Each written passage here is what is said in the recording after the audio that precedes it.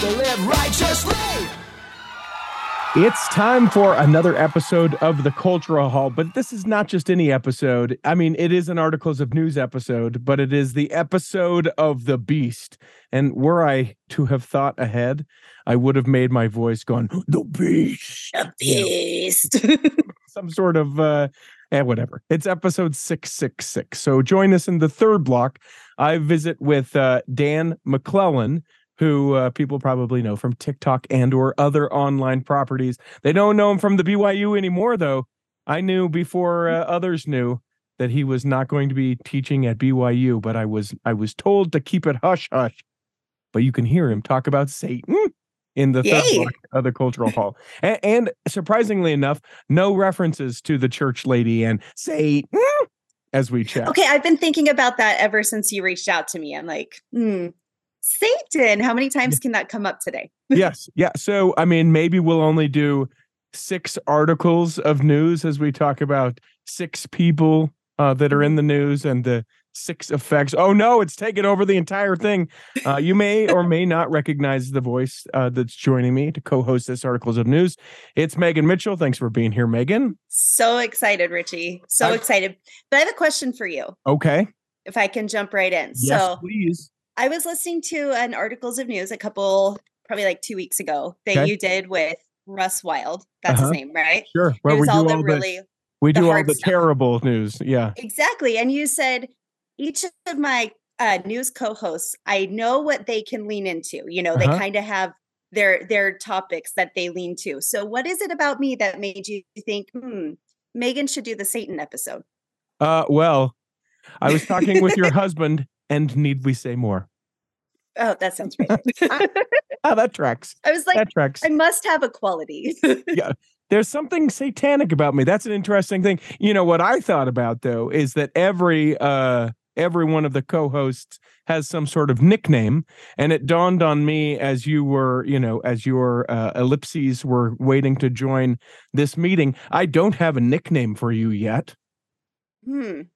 So how do we decide that? It's not a thing that you get a weigh in on. That's what I was just about to say. You don't get to pick. I'll figure something out. But over the years, I mean, we have Russell, who is Russ the Love Muss. That's what we used to call him back in college. Okay. You have just Joni, who hasn't been with us for a while, but you got Annette Luthi Lyon. You got the Pharaoh himself. Yeah. You know, all these different Mr. Mayor. Yeah. Yeah, Mr. Mayor. It will come. It just has not come yet. I just don't want you to feel left out. I want you to not feel like it's an oversight. It burdens me and is why I've been up for several hours. The question I would have for you as you're part of this episode 666, what is new with you? What is new with me? Let's see. My 15-year-old just got her learner's permit on Friday. Okay. So my oldest got her driver's license back in November, December. So now I've got a permitted driver. Yes. So then we'll have 2 drivers. And so that's really exciting. My middle son is turning 12 tomorrow. Okay. So also very exciting. Dance recital last week for my 8-year-old. And, let's see. Anything else? I got some fun stuff coming up with my podcast that I'm really excited for. The Little Lessons podcast. So that's going to be exciting. I've been binge listening. I should let you know. I got a little bit behind. I had to catch up. I'll allow it. But I did some dishes, so we're almost caught up at a lot of dishes. Wife was out of town. And it's funny to me, when spouse goes out of town, I think it's pretty telling, like, what you do with your time when your spouse is gone, right? And I think for some people, like, it's different where my wife and we don't have kids in-house. I mean, it really is. It's like, unfettered. I can do whatever I want for any amount of time that I would like to do. And I found it to be fascinating that the first thing that I did was go to the grocery store and buy everything that a 5-year-old would eat, and sort of give me this challenge that to be able to eat it all before she got back. She was only gone for a couple days, but I'm buying a 6-pack of Mountain Dew. I'm, a couple of boxes of Gushers because they were on sale. And they're Gushers. Who doesn't love Gushers? I'm 39 and I'll take a Gusher any day of the week. A box of Lucky Charms. That was part of it as well. Some cookie dough and some really, really great ice cream. Now, here's the deal. I feel like garbage now after having consumed all that in a couple of days, but I thought that was interesting. And then the other thing, like I probably over the weekend while she was gone, I probably recorded like 8 or 9 episodes of the Cultural Hall. That's like impressive. I just set them back to back to back and just plowed through and did that. And I bought a TV. That's an impressive list of accomplishments, honestly. Yeah. We had talked about the TV, so it's not like it's coming from nowhere. And she said, well, do you need the TV? And I said, well, no, that's the best part of this TV. Right. I don't need it. And then the second that she went out of town, I was like, I got to get this before she gets back. Right. You know, when my husband goes out of town, I mean, of course, we have the 6 kids, so I have to do like any driving that he would help me do. I have to do it all, right? Mm-hmm. But we eat a lot more cereal for dinner. Sure. And I'm not mad about that. But the thing that I struggle with is that I cannot sleep when he's away. Like, I'm up until 2-3 in the morning every single night, literally until I pass out. Like there's no getting me to sleep at a reasonable time. And then I still have to wake up at the normal times. And so I'm literally running on fumes the entire time, which he doesn't travel a ton on it, like on his own. And if he does, he's usually only gone for like 2 days. But like last summer, he went out of town for like 10 days on a fishing trip up in Canada. And I was like, when you come home, if I'm not a zombie, it'll be a miracle because I can't do it. And like sometimes I'll be like, hey, one of my kids, come sleep in my bed with me so that maybe I'll get a reasonable amount of sleep. Is it a heat issue, a safety issue? Like what's the deal here? I think let's talk about it. Go ahead and sit down on the couch and I will tell you. All right. Let's unpack this a little bit. So it's definitely, it's a safety issue for sure. Cause I'm like any bump in the night, I'm like, okay, I've got 6 kids that I've got to round up if we're evacuating or if there's a fire or something, plus the dog and the turtle. Like that's a lot. Yeah. The turtle, especially. Right. Yep. But then there's also just like the presence of the warm body in the bed next to me, you know, and then the anxiety that I'm going to miss something the next day when he's not there to like help me. Like, am I going to forget to pick somebody up from basketball practice because he usually does that on his way home from work or something like that? Right. You know, right.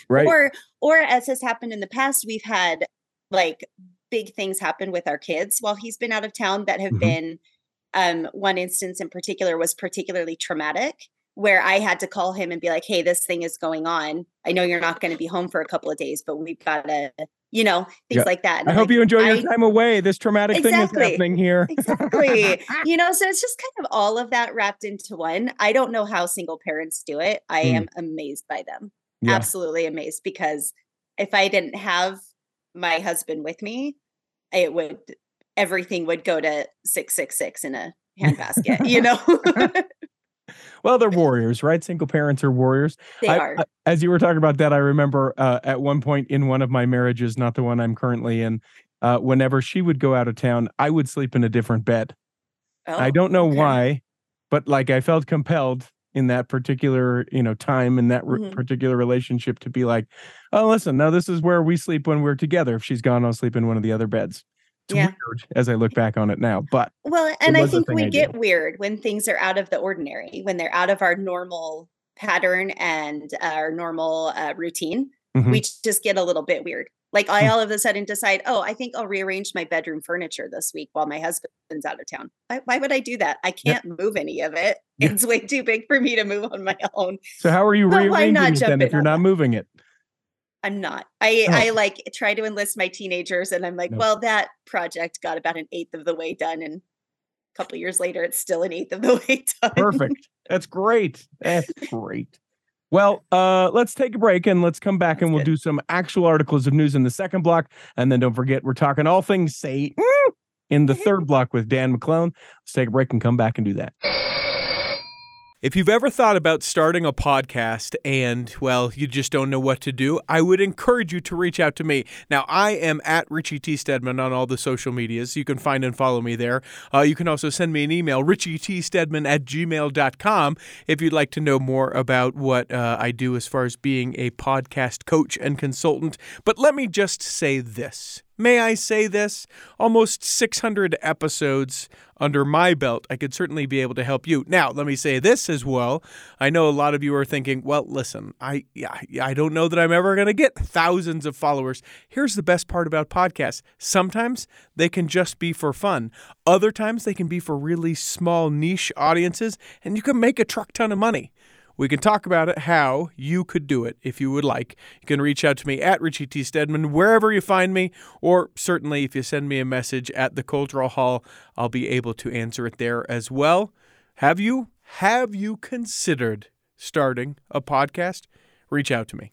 Imagine running a small business today. It's challenging. Imaging and internet presence is an absolute must. Even with that, you're still a small star in a bright cyber universe. Now, imagine you have someone who understands how to get your site designed for your talents and then easily searched by potential clients. Imagine Lennon Design. Whether it's strictly a website or a whole package of logo creation, advertising media, and promotional materials, Lennon Design is your partner in business. They'll test the boundaries of their imagination to create something unique for you. When you need creative, affordable design, let it be Lennon Design. Call 801-699-3022 or visit LennonDesign.com. Here in the second block of the Cultural Hall, remember you can become a Patreon saint. We encourage you to do so. It's been a little dry there, everybody.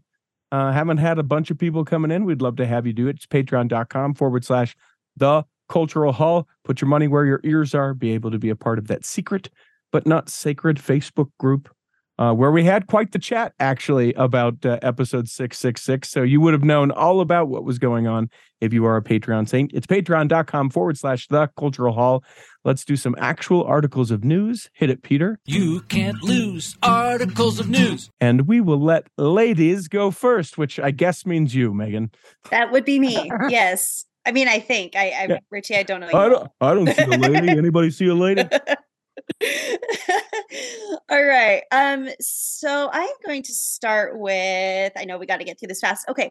So an LDS Vietnam War vet had his dog tags returned to him after 56 years. This story was fascinating. So this gentleman, he was not an active member of the church when he went to go and serve in Vietnam. He was a 19-year-old who had been drafted into the military. Mm-hmm. Previous to that, he tells some really amazing stories about when he was in like a car accident as a teenager, and seminary class fasted and prayed for him, and it was a miraculous recovery. But then at 19, he's drafted to Vietnam. And on his first day in the country, in his foxhole, they got attacked with a grenade. And everybody in the foxhole there was some of his friends, they died, and he survived. Jeez. But somehow his dog tags became separated from his body. He talks about how it was so miraculous that they were able to save his legs, which they weren't sure about.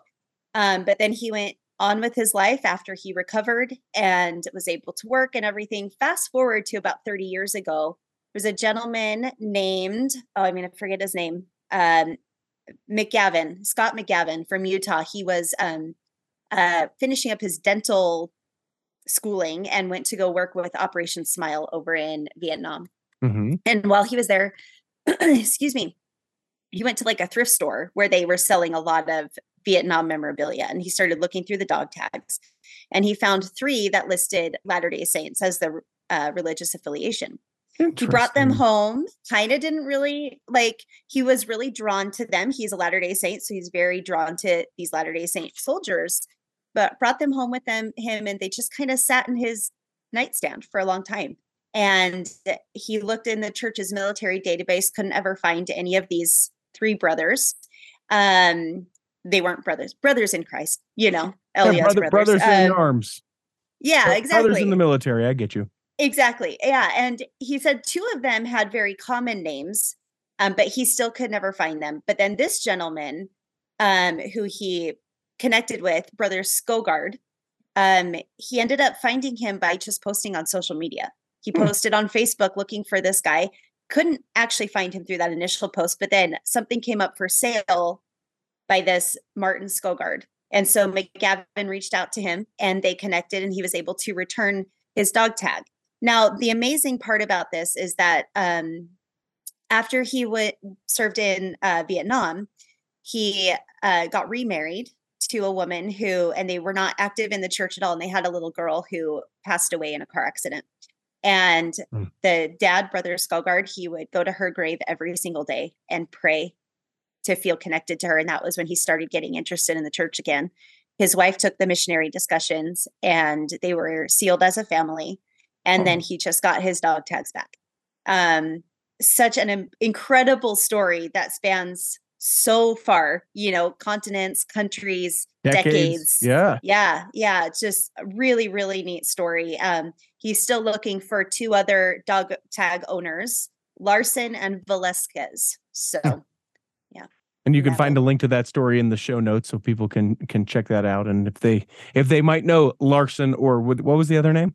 Velasquez, maybe they can be able to help reunite those folks with those dog tags.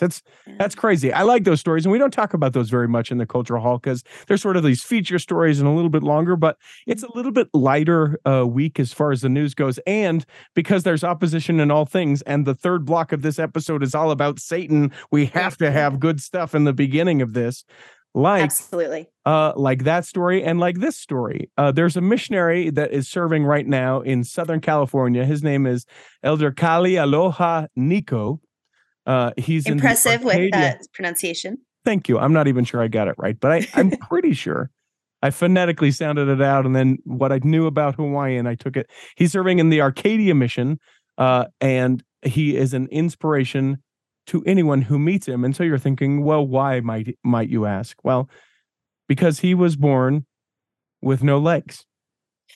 That's not true, Richie. I read this story last night. He was born with legs and had to have them amputated. Oh, come on. When he was about 10 years old, I think. Okay. Oh, wait, you're right. But always had physical challenges with his legs. Yes. The doctors had predicted that perhaps he had Down syndrome, a cleft palate, a cyst on his brain. It simply wasn't there. And so now he's serving the Lord with no legs. There's a big video about him. You can find the link about this in the show notes. And the thing that I sort of think about this is, 1, I think it's tremendous. And then 2, I wonder if he just wants to be like, listen, I'm just a missionary serving like everyone else. Right. Like we sort of turn this special attention, towards him and towards what he's doing, which I do think it's great. I think it's amazing. And I think that there are some people in a similar position who would have said, oh, I can't do it. Or maybe woe is me. And maybe that's where the inspiration comes from. But I can't help but wonder if there is a little bit of it where he's just like, guys, okay. Yeah. Like a guy serves with red hair. It almost is no different than, me serving. This is just what it is and how it is. Right. I watched that video last night, actually. And so that's why the information is all fresh in my mind. But his testimony is incredible. And I love how he talks about the miracles that preceded him even being born, and the faith of his parents. But yeah, that is an interesting thing to think about, that this is just me. I'm there, my legs, my prosthetic legs are just a part of me. It is what it is, Do you think, I wonder, because now I kind of go back and forth, right? I go, well, but is that denying maybe the miracles that, if he's just like, yeah, get over it, move along. Right.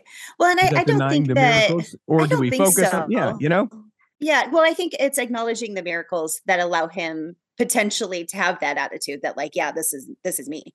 And it's because of the miracles that he can feel that way. I don't know. It's an interesting thought experiment. I also wonder if, because the way I look at stories and then immediately sort of form opinions or have questions around it, I wonder if I'm just projecting on.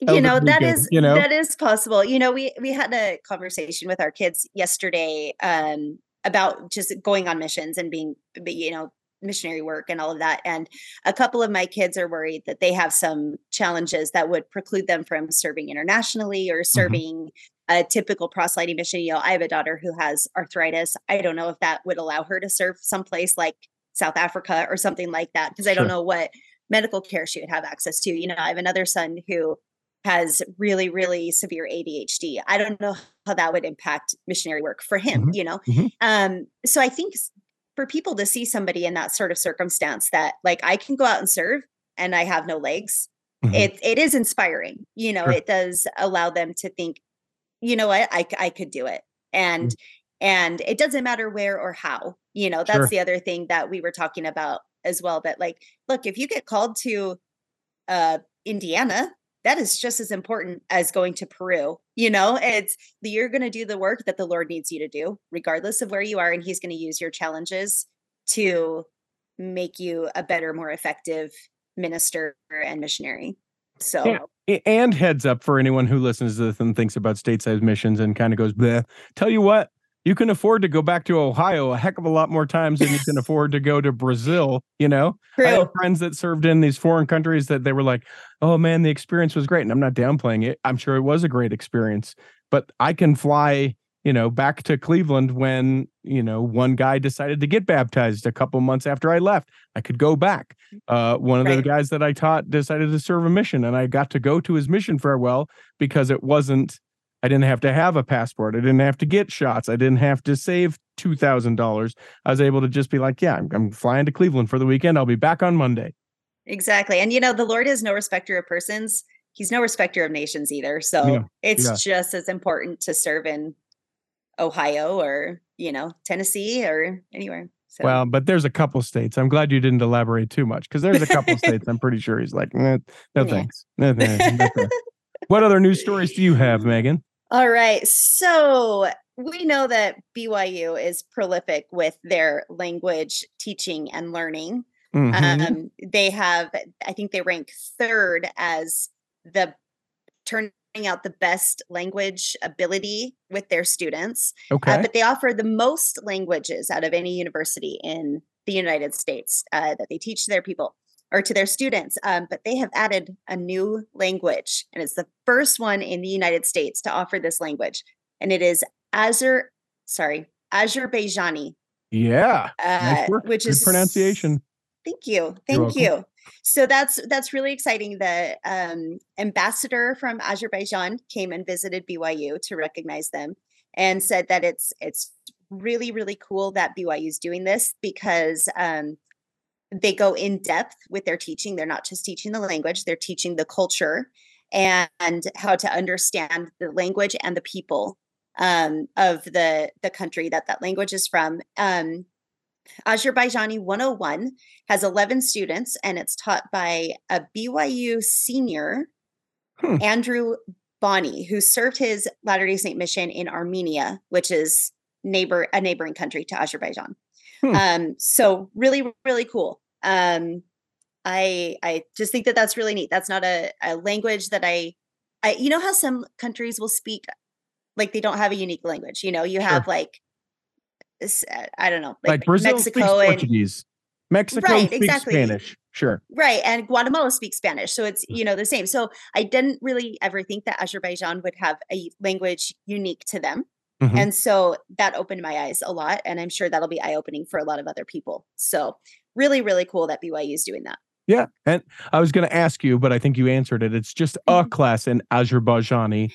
It's not that you can't major or minor or anything like that. It's just would you like to know about Azerbaijani? And people are like, well, I wanted to know about, Portugal, but that class was full. I wanted to know about South Africa, but class was full. All right, 11 of us are going to take Azerbaijani.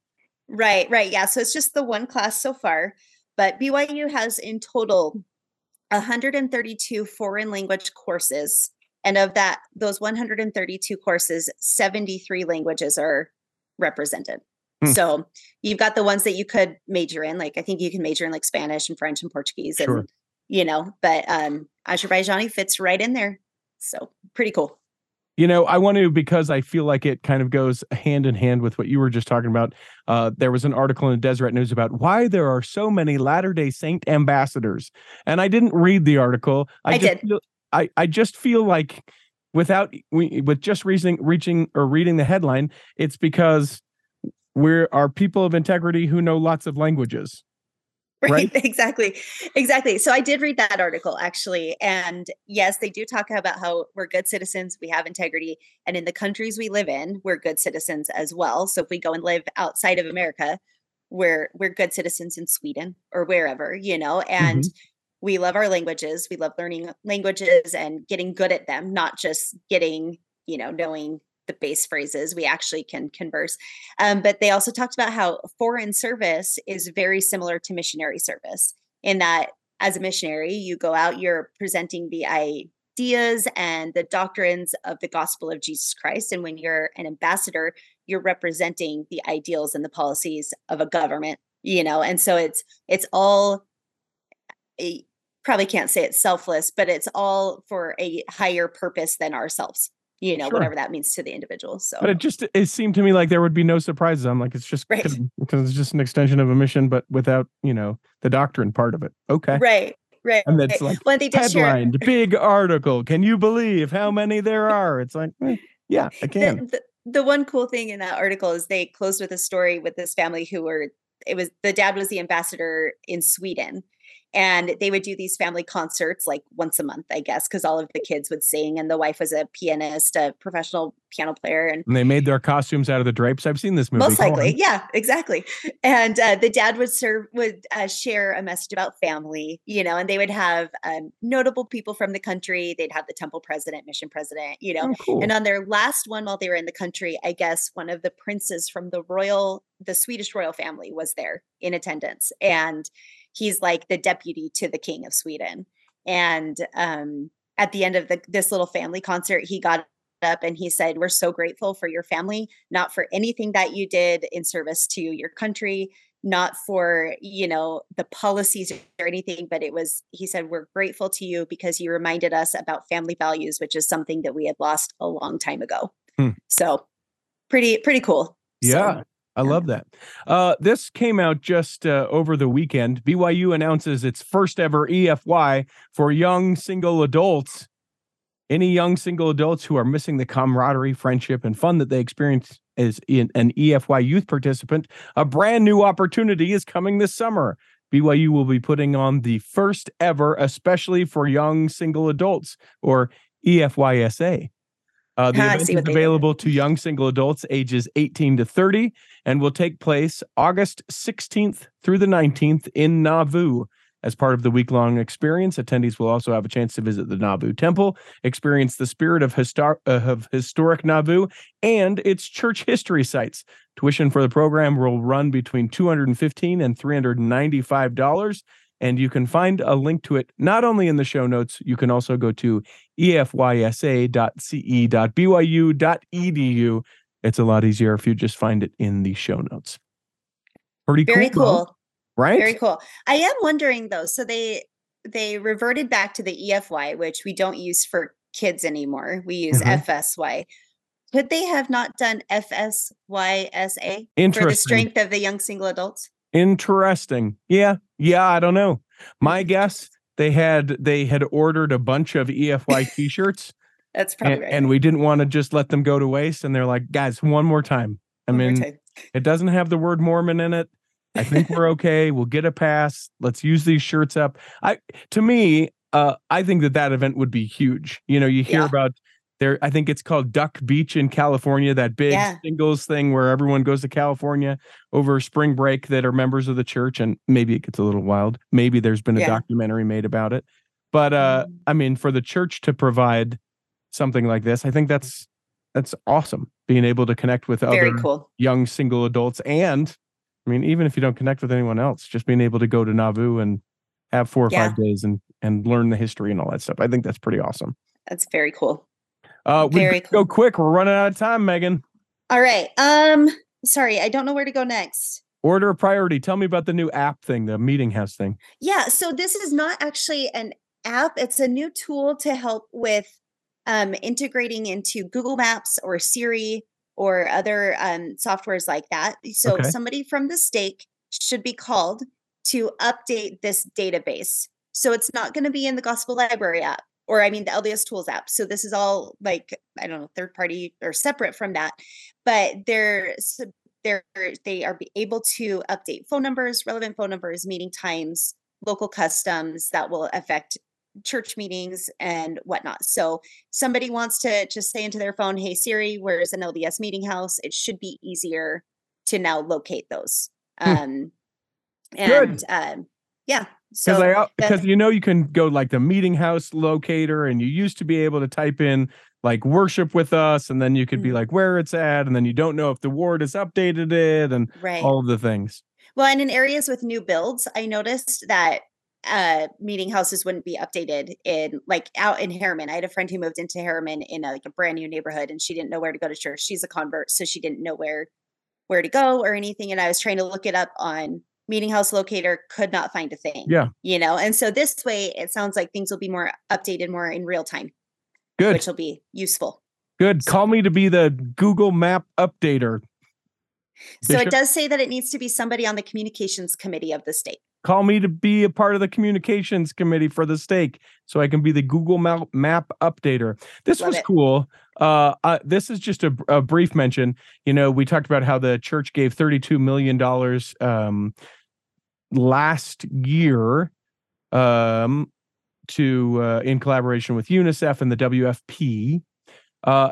There was an article about this because the headline is "Church Funds Are Curbing Malnourishment for Mothers and Children in Kenya," which I think is awesome. WFP is the World Food Programs, and it's spelled Old Englishy programs. Here's what I think was fascinating, and unfortunately what I took away from this article. They have a thing called super cereal, and I just want to try it. Yeah. Super cereal is highly fortified blend of corn, soybeans, dried skim milk, and sweetener that's made into a porridge. And I just, I don't want to downplay the amazing amount of good that this donation is doing, but I read super cereal and I was like, yes, that's what the world needs. Yes. We will save the world with super cereal. But it does sound like an allergist nightmare. Yeah. It's got all the things. Yeah, all of the things that allergists, people that are allergic, cannot have. What other stories do you have, Megan? All right. So this cute LDS young woman in the Philippines, she was on TikTok and she bought a purse.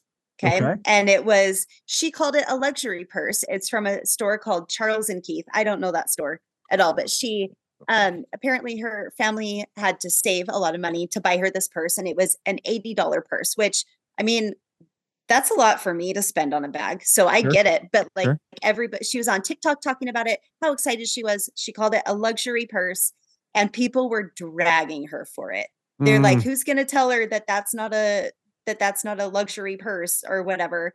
And which come on, guys, can we just let people have their thing and be excited about it? Yeah, let her have a luxury purse. Exactly. And she said, I can't believe I got hate over a bag that I was excited to have. To you, an $80 bag might not be a luxury, but for me and my family, it is a lot. So she's being praised because she had a very measured response to it. And I agree with her. Dang, if my family, when I was a teenager, had spent $80 on a purse for me, that would have been huge, you know? Mm-hmm. So let people have their thing and be excited for it. Don't be a jerk about it. No, I have to get on. They posted about it. Right. I have to tell them how wrong they are. Exactly. Or else. Can you imagine if I didn't say something, Megan? I know. The world Did it would even just happen? Go on. She might feel good about herself and be encouraged to share something in the future. We can't have that. Exactly. Are you kidding me? Are you kidding me right now? I mean, let's be honest. The internet, for all of its good, it sucks sometimes, so bad. So bad. And so I praise this cute girl, Zoe, for being, standing up and just saying, you know what? I'm going to have my thing and I'm going to get over it. And you guys are the problem, not me. Yeah. We mentioned with the EFYSA, but did not mention that this last week, people have been able to register their youth for FSY. Mm-hmm. And apparently it was a debacle for so many people. Youth ages 14 to 18 who are not graduating in 2023, who are no younger than 14 and no older than 18 by December 31st, 2023, get to register first. So I guess they had a couple open registration dates, North America Central Area, North America Northeast, and North America Southeast. That was this last Tuesday. Wednesday was Southwest and West. Thursday, they opened it up for Utah, and apparently it was hours on end. We broke the internet. What I don't understand in this, when we do the Tabernacle Choir Christmas series, let's expand it out and say with Taylor Swift and her concert series, people have to know that these are things that are in demand. And by the way, I am in no way comparing Taylor Swift to FSY. Haters, go ahead and bring that. But there is a significant amount of demand. Why do we always get caught flat-footed going, oh, I had no idea. I had no idea people would care about this. Nobody really wants to go to the Tabernacle Choir Christmas concert.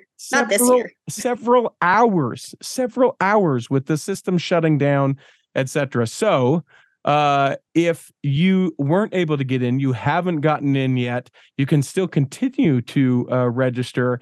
After Thursday, March 16th, those who cannot attend the session that their stake is invited to get to have open registry at any available space in their country. And then after April 20th, youth that are in off-cycle stakes, because like 1 year your stake will do it, and then the next year another stake will do it, and you're supposed to only be able to go every other year. Those that are in the off stakes will be able to register. So get registered if you're going. So I just hacked the system last year and just got on after everybody was done when I was registering my daughters. And so like people were on like the Ward Facebook page. They're like, all the BYU spots are gone, so you're going to have to go someplace else. And then I got on a couple hours later and I'm like, oh, there's a BYU spot. Grab that for my daughter, Done. Well, and and if the kids, I mean, within reason, and maybe it's different. Obviously, this is my Utah centrism, coming through. But like, if she had to go to the Logan one, would that be, terrible? Right. The Cedar City, which is in southern Utah, would that be so? No, it'd be a great opportunity for her to meet other people that aren't, Wasatch Front bound members of the church. It's just put a lot of weight in that stuff. Is there anything that you feel like we need to mention of the stories that you've got that will be like, oh my gosh, I can't believe that we didn't mention that this week? They can wait until next time. Okay. I think they'll be fine. Yeah. Well, thanks for having me on, Richie. Of course, we've put off Satan for too long. We must allow him. I can't wait. I guess it's not really him. It's Dan. Dan, you're not Satan. You just talk a lot about Satan. We'll come back and do that in the third block of the episode of The Beast. Hi, friends. Dan, the Laptop Man here from PC Laptops. I get a lot of emails with feedback from customers. Here's one. Dear Dan, I just had the best experience ever. I bought a computer from Shane at your State Street store. I asked several what I thought were really stupid questions. Shane was super courteous and made me feel comfortable through the whole process. People need to understand how important it is to support a local company, especially when your experience is so good. PC Laptops really does love me. Signed, Satisfied. I love hearing feedback like that. It really just gives me the chills. It's the whole reason why I got into the computer business in the first place. You can get a brand new PC Laptops desktop, and they start at only $29 a month. And it comes with a lifetime warranty. That means if anything goes wrong, we're going to take care of you. Just check us out at PCLaptops.com. That's PCLaptops.com. At PC Laptops, we really do love you. Here in the third block of the Cultural Halt, well, you probably noticed that we called this episode the episode of The Beast. And it is the number 666. So we thought, when we think of Satan, who else do we think of? We think of Dan McClellan. Thank you for being here, sir. Thank you for having me. I appreciate it. Now, there is in the future a much longer episode that needs to occur with us and with you. But when we thought of Satan, we know you have a big thing coming up about Satan that we'll talk about at the end of our discussion. But when I said, hey, do you want to come talk about Satan? It was like, I don't know. I don't want to say like a Christmas and birthday wish wrapped up together. You jumped at it, and now here we are. Yeah, absolutely. This is sorry, go ahead. No, please. I was going to say 666 is a significant episode, and it happens to be one of the topics that comes up frequently on my social media channels. There seems to be a lot of concern for these days for last days prophecies, and a lot of misinformation and conspiracy theories being spread about the number 666 in DNA and in COVID vaccines and everything like that. And I always try to help people understand that number doesn't really have any significance outside of the 1st century CE. It's not a secret code for anything other than one thing, and that is the Emperor Nero. The original significance, and we know this because our earliest manuscript of the book of Revelation that we have, where it talks about the number of the beast, the number actually isn't 666, it's 616. 616. Wait a minute, then we missed it. Where were you 50 episodes ago? Well, most people don't think that was original, but that is one of the earliest textual witnesses that we have. And the reason that these two point in the same direction is because both of them are the sum you get when you use gematria to add up the value of the letters that spell out the name Caesar Nero. And it depends on whether you spell the name using the Latin spelling, which would be Caesar Nero, or the Greek spelling, which would be Caesar Neron. There's an N on the end, and that N adds an extra 50 to the sum. And so most scholars would say the Greek is likely original. And we have some Aramaic texts from around this time period that have the name Nero Caesar spelled out in Hebrew characters, and it's Kaiser Neron. And so using gematria, you add up the value, and from the Greek, you get 666. From the Latin, you get 616. And so this seems to be a coded reference to the Emperor Nero, who was long dead by the time the book of Revelation was written. But there was a rumor going around that Nero was going to rise from the dead and return to impose his will on the Roman Empire, and particularly against Christianity, and further persecute Christianity. And so the book of Revelation here is kind of playing off that fear and suggesting this beast that is forthcoming, that's going to rise and persecute Christianity, is the Emperor Nero. And so this is a way for early Christians to use these coded references and this imagery and this symbolism to try to exhort Christians to remain faithful in the face of persecution, which was probably not as bad at the time as we sometimes make it out to be, but certainly wasn't an incredibly comfortable situation for them. So it's, if I'm understanding, it's essentially just like we're saying the he who shall not be named, but we all know who we're talking about, right? Yeah, and more we're or like, less. oh, yeah, I mean, it's these numbers and this thing. I love that you make it so that it's understandable. And I also want to throw out that even though you give this very educated explanation of like, this is why it's this and this is why it's this, when you interact with people on social media, do you also get the people that are like, well, that's what they want you to think, Dan? Well, yeah, there's a whole other level to this. Sure. So you're going to keep us peaceful and calm, but there is an extra level. And do you want to know who this is? You know, you take the letters of Caesar Nero and you change them around and it's this person. That's who this is. Yeah, I get plenty of that on social media. I'm very fortunate that I've attracted an audience that, for the most part, is able to think critically about this, and so I don't have to spend a ton of time responding to those kinds of conspiracy theories. But yeah, there is no end to the conspiracy theorists who want to try to accommodate everything to the way the world works inside their head. And if I'm doing anything else, I hope that I'm getting people to think, to realize that the world functions a little differently outside their head than it does inside their head. And hopefully some people will come around and overcome and move past a lot of those conspiracy theories. I definitely think that you're succeeding at that. And there's maybe even a certain portion of this audience that is like, it's just three numbers. I've never really assigned any sort of value to it, right? It's, you know, like there are some what used to be, and I'm air quoting, swear words that now people are like, yeah, I bore my testimony and I said that word. And a certain generation goes, I can't believe that they would say that word. So then it leads me to wonder then a lot of its power, maybe as it was then, is the power that we give it. Yeah, absolutely. I think that's, I've spoken a number of times on my channel about how texts have no meaning. The meaning is something that we bring to the text in negotiating with them and interpreting them. And similarly, these concepts really have no meaning outside of whatever agreements we all arrive at about what meaning they're going to have. And so communities can get together and they can generate a meaning that serves their purposes and their identity politics, and then go out and try to wield it against other groups or try to convince other people. And really, they mean whatever people agree they mean. And that I think that's a fascinating thing. It can also be a very dangerous thing. It can also be a very helpful thing. I think it depends on how you look at it. I think it depends on how groups are using their understandings of these things. And if anything else, I think muddying the water a little bit helps people to, I think, see a little better that these are not necessarily objective realities that exist outside of our discourse about them, but really are products of our discourse. Interesting with members of the Church of Jesus Christ of Latter-day Saints, we come at Satan a lot different than most people, right? Are there other faiths that believe in the brotherhood between Satan and Jesus?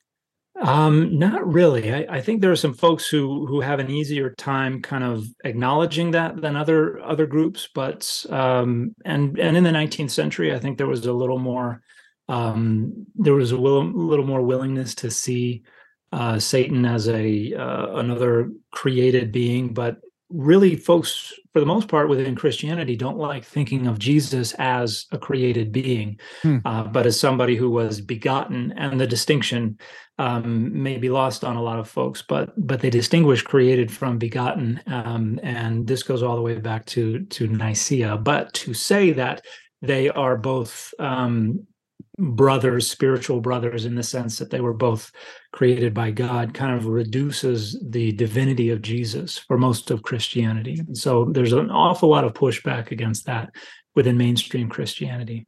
So is it the fact that Christ was created that people push back, or is it the relationship that Christ and also, Satan, Lucifer was created as well, and that there are similarities between the two? Because I think I've always held that it was the latter, that they were like, how could you possibly assign a brotherhood to Satan, the king of darkness, to Jesus?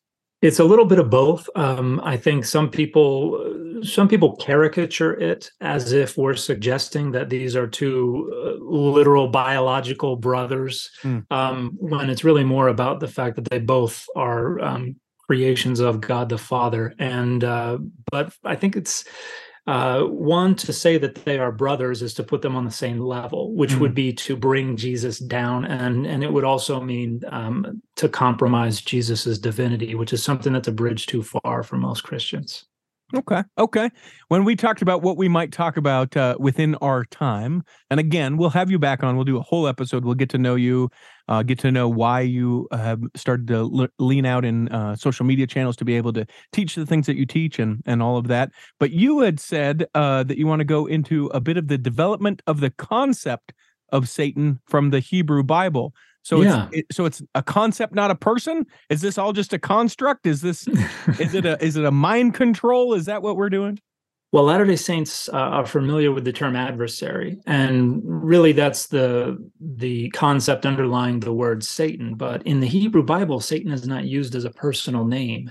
It's used more as a role, and anyone can fill that role. So in the story of the messenger of Adonai, the angel of the Lord, confronting Balaam in Numbers 22, for instance, it says that the angel took their stand as a Satan, as a Satan against Balaam. And so if you understand Satan to be a personal name, it's saying that the angel of the Lord is taking on the identity of Satan. And in reality, what it's saying is the angel of the Lord is functioning as an adversary.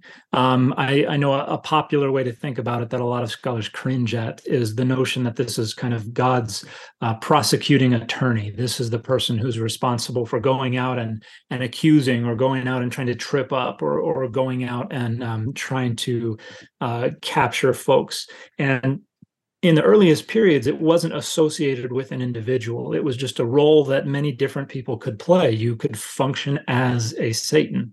And then you get in the story of Job, it seems to be an individual, some kind of individuated figure that is filling this role on a more permanent kind of basis. And this person is among the B'nai Elohim, the sons of God. And so many scholars would suggest that this second tier of sons of God included Satan among them. But it's not really until you get to the Greco-Roman period with writings like the Enochic literature, a lot of texts that we see in the Dead Sea Scrolls, Jubilees and things like this, that we get this development of a concept of evil spirits that are widespread. And as with angels, we also get this development of hierarchies and identities and names and responsibilities and sovereignties and things like that are assigned to the angels and to the evil spirits. And one of the things that kind of develops naturally out of that discussion and that exploration is there must be a leader.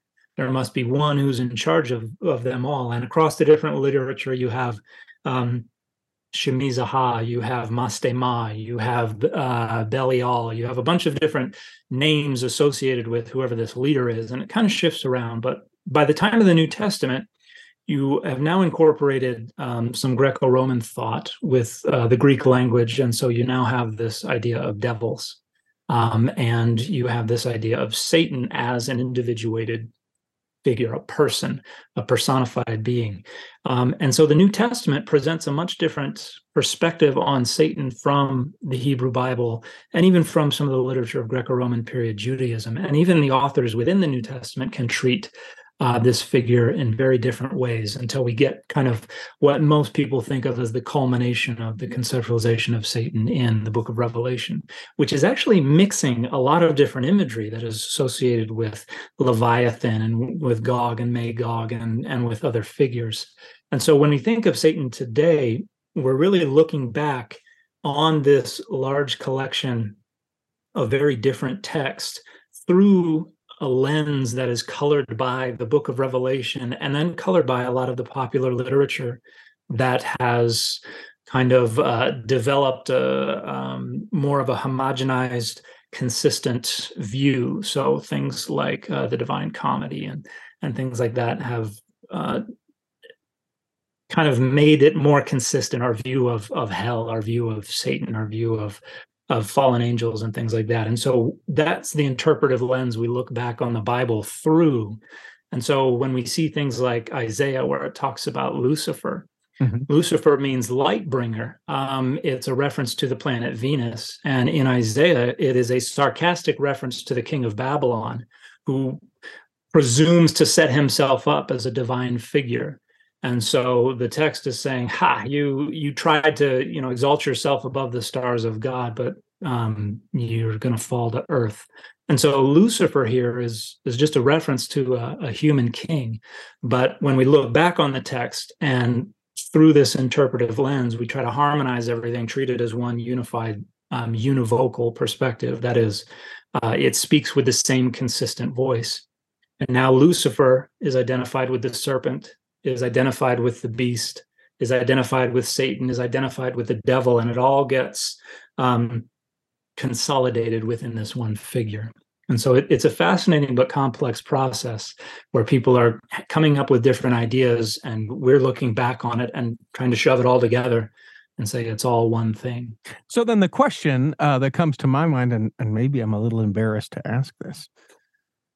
So what's Satan's name? If it's not Lucifer, if it's not Satan, I assume where it's an individual, right? A spirit that led away all the, a third of the hosts of heaven. It's a person. What do we know? Is there a agreed upon name that we're like, it's Dave? Well, it depends on what text you want to grant ultimate authority to. If you grant authority to the book of Revelation, then Satan is functioning by that time as a personal name. Because it's a borrowing from another language. And so the Greek speakers don't immediately recognize it as this Hebrew generic noun. And so it becomes more like a name. And so it's easier for this borrowing from another language to turn into a personal name. But if you give priority to the Enochic literature, maybe it's Mastema or Shemizaha or any one of a number of other angels, fallen angels who are said to be kind of the leader of the evil spirits.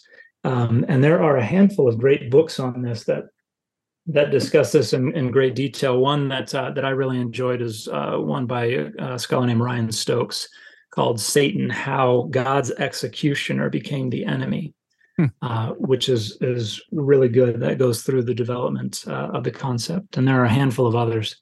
But it really depends on where you want to grant ultimate authority. We're negotiating with all of this. And so it depends on on what you're trying to get out of it and what you want to grant ultimate authority. And I'm, as a scholar here, I'm not trying to say this is doctrine. I'm trying to just call kind of academic balls and strikes and say, Sure. This is how a scholar approaches this. And so this is not about personal beliefs, but Give me those two names again. They seem so menacing. I love it. Mastema Uh-huh. and Shemizaha. Yeah. There's also what's another one? I heard another one the other day that was Melchira Shah. Okay. Which would be my king is wickedness. Ooh. Yeah. So that's that's another name that's attributed to one of these leaders of the evil spirits. You know, the unfortunate thing that we've just created is because here in the state of Utah, we give people the most crazy names. You know that there's going to be a few of those names wandering around now. You've done it. We'll spell it with Y's that should be I's and, you know, all those things, of course. But look what you've created. We only have just a couple more minutes. And so I want to ask you, you said that there are maybe a myth or two about the adversary, about Satan, about the devil, something that will leave us going, I do want to learn more. And then you're able to tell people about how they could learn more. Well, I think these days there are a lot of conspiracy theories out there, a lot of myths about the signs of the times, the end of times, the last days. And so we see things associated with the number 666, for instance, Monster energy drinks. There's the famous video of the lady suggesting that the claw marks there actually spell out 666 in Hebrew because the Vav has a value of 6 in Hebrew. But it is definitely not that, because 666 wouldn't be written Vav Vav Vav because you add the value of the numbers up. So Vav Vav Vav just has a value of 18. So it's definitely not that. And we also have the mark of the beast, which is another thing coming from the book of Revelation, that anytime some company comes out with some idea for a microchip that can be implanted in your hand or something like that, it's the mark of the beast, and this is the sign of the end times. But the mark of the beast was something that was, again, referring to the economy of first century CE, Greece and Rome. And this was more about kind of a counterfeit reflection of Jewish signs of piety. For instance, if you've ever seen the Jewish folks have the leather cords wrapped around their hands and in their hands, and they would also have the phylactery, a box with some scrolls with some text from the Torah written on them that would go around their head. So those are things that go on the forehead and go on the hand. And so to some degree, I think the mark of the beast is kind of a reflection of this counterfeit version of early Judaism. But instead of having the words of God and the name of God on them, it would be this sign of Nero Caesar, and that would take over the economy, and Christians would basically be suppressed and marginalized within that economy. But again, this is imagery. These are symbols that refer to Christian experiences in the first century CE. And the data don't support the notion that they are prophecies about the future. Every generation has tried to find indications that their generation is what has been indicated by the symbols and the images in Revelation. But it's been 2,000 years, and it hasn't happened yet. So, I want you to know I got 3 doses of the mark of the beast because I just wanted to be healthy. So, I mean, you think what you want, Dan, but we all know who's buying up the farmland and what they're trying to put into us, Dan. He said very sarcastically and bombastically. Tell everybody you're teaching a thing about Satan. Tell people about how they can register for that and get involved with that, and then I'll set you about your day.